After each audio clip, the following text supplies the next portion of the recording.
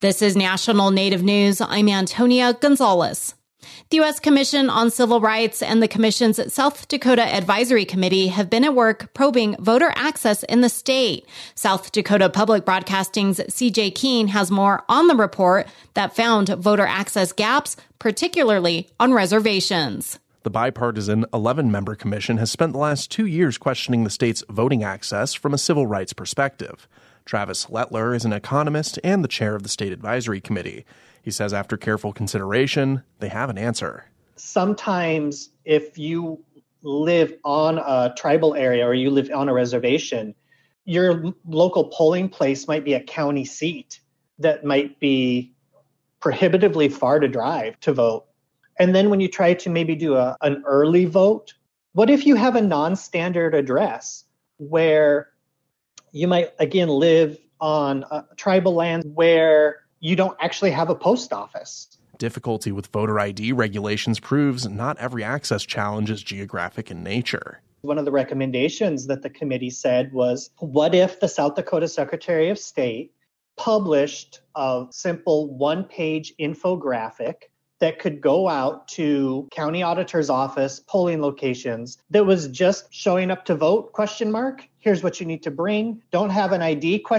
That's okay. Here's what you do. It might cost a little bit of money to print them off, but the gain to the average voter outweighs the cost of printing an infographic. These recommendations aren't legally binding. Federal civil rights analyst Mallory Trachtenberg says these findings will now be shared with lawmakers and federal officials. But that doesn't mean the end of the discussion. They're emotionally charged topics.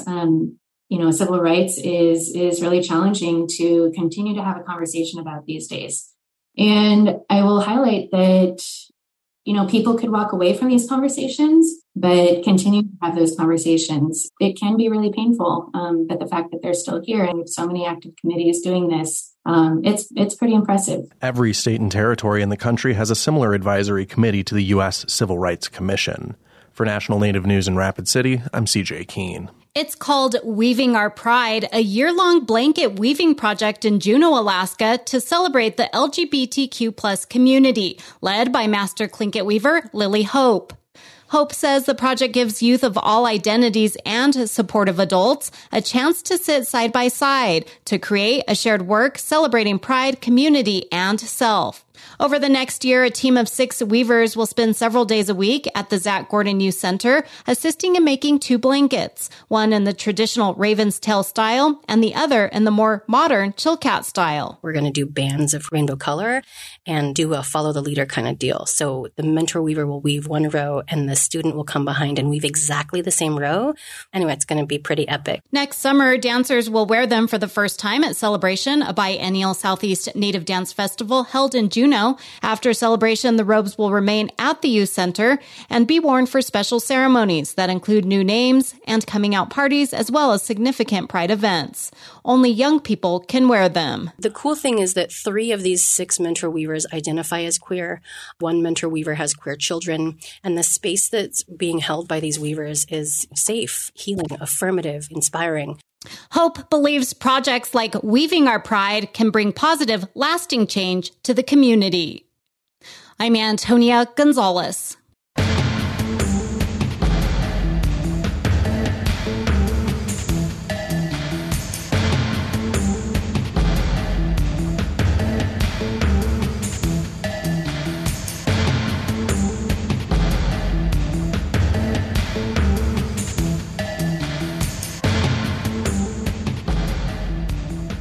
National Native News is produced by Koahnic Broadcast Corporation with funding by the Corporation for Public Broadcasting. Nobody likes a crowded highway. A crowded crib is even worse. For a safe night's sleep, use a fitted sheet only and be sure there are no toys, blankets, or pillows around your baby. Support by the U.S. Consumer Product Safety Commission. Ready to start, manage, or grow your small business? The U.S. Small Business Administration can help with advice and resources. See what SBA can do for you. Go to sba.gov/start.